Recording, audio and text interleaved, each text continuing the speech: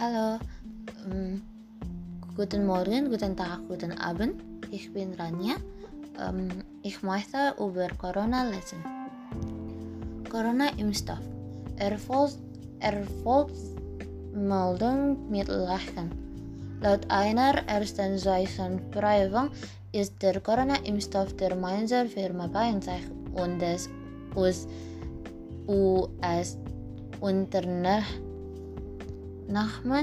Pfizer deutlich wirksamer als erhofft, doch wichtige Fragen bleiben offen.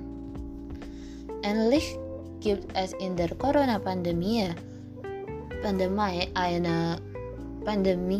eine gute Nachricht. Der Pharmahersteller Pfizer, der seinen Corona-Impfstoffkandidaten gemeinsam mit dem deutschen Unternehmen BioNTech entwickelt hat, gab am Montag das erste Durchergebnis seiner wichtigen Phase 3 Prüfung bekannt. Demnach bietet der Impfschutz der ersten Aufwertungen zufolge einen mehr als 90%igen Schutz vor einer COVID-19-Erkrankung. Die unabhängige Expertengruppe, die die Studie überwacht, das sogenannte Data Monitoring Committee, DMC, habe keine ernsthaften Sicherheitsbedenken gemeldet. Pfizer und BioNTech wollen bald eine Zulassung bei der amerikanischen Arzneimittelbehörde FDA beantragen. In der Fachgemeinde ist die Euphorie groß. Es gibt allerdings noch ein paar Einschränkungen. Wie testen Pfizer und BioNTech den Impfstoff? Pfizer und BioNTech untersuchen die Wirksamkeit ihres Impfstoffs. Ende 162 in einer Phase 3 Studie an rund 43.000 und 500 Personen, von denen etwa die Hälfte ein wirkungsloses Placebo erhält. Die Impfung erfolgt in 2 Schritten im Abstand von 3 Wochen. Wie gut sie funktioniert, lässt sich abschätzen, indem die Zahl der COVID-19-Erkrankungen unter den Geimpften mit der Zahl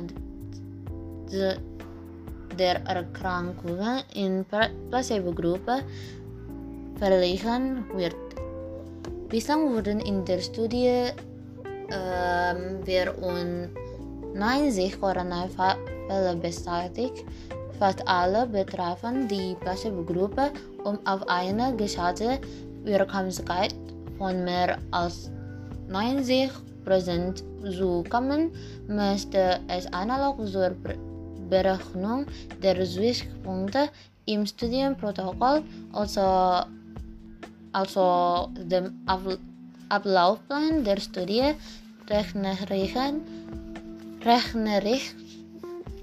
rechnerisch mindestens 86 Fälle gegeben haben, im Gegensatz zu höchstens 8 Fällen unter den Geimpften, Fallzahlen für die jeweiligen Gruppen nannten die Firmen allerdings nicht. Der Schutz sei 28 Tage nach der ersten Impfdosis erreicht worden, heißt es. Im Wortlaut schreibt BioNTech die Verteilung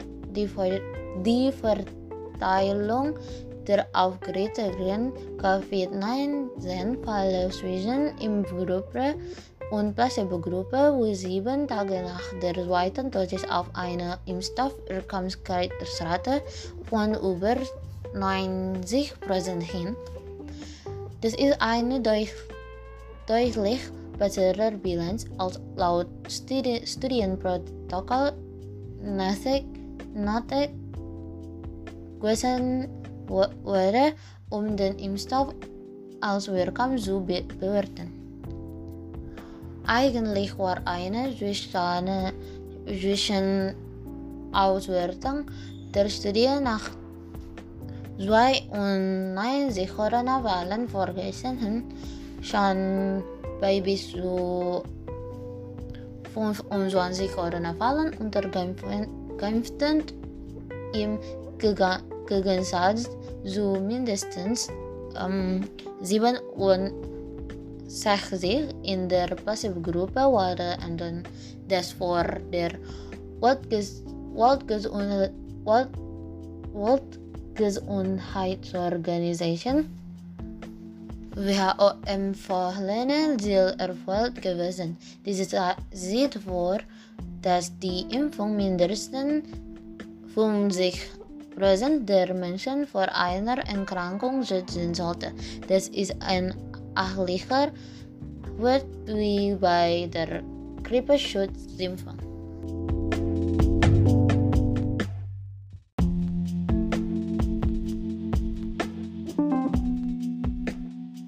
Hallo, guten Morgen, guten Tag, guten Abend. Ich bin Rania.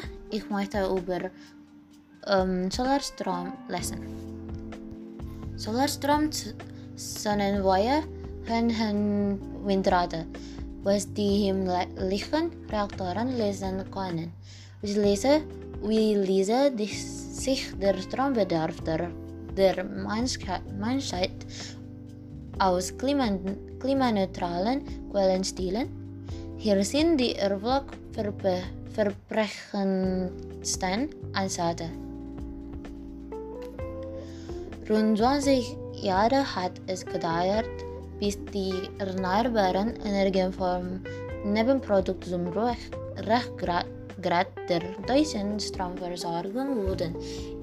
Im ersten Halbjahr 2020 stellten sie beim Nettostrom einen neuen Rekord auf an deutschen Steckdosen Kammerenergie aus Wind, Sonne, Wasserkraft und Biomasse als auf fossilen Quellen. Geholfen haben dabei zwar ein milder Winter und ein windiger Frühling, doch die Aufholjagd der Ökoenergien ist beachtlich. Seit 2015 hat sich der Anteil von Wind- und Sonnenkraft an der Stromerzeugung global verdoppelt. Hinter der Vielfalt der klimafreundlichen Energiequellen verbergen sich vor allem zwei grundlegende Prozesse: die Kernspaltung im Inneren der Erde, die den Planeten mit ausheizt, und die Kernfusion im Inneren der Sonne, die uns als Sonnenlicht erreicht. Die Strahlung unseres Heimatraums reicht theoretisch aus, um ein Vielfaches des globalen Energieverbrauchs zu decken. Höhen Windräder, besonders ergiebig bläst der Wind mehr als 300 Meter über der Erde, fernab der Reichweite klassischer Rotoren. Mit fliegenden Turbinen an Drachen oder Fessenballons ließe sich besonders viel Energie ernten, weil der Wind in diesen Hachenlagen kräftiger und mit geringerem Flautenrisiko bleibt. Der Ansatz wird airborne Windenergie AWE genannt, doch die Steuerung der Anlagen ist komplex. Bislang ist die Technik noch Experimentierstadium.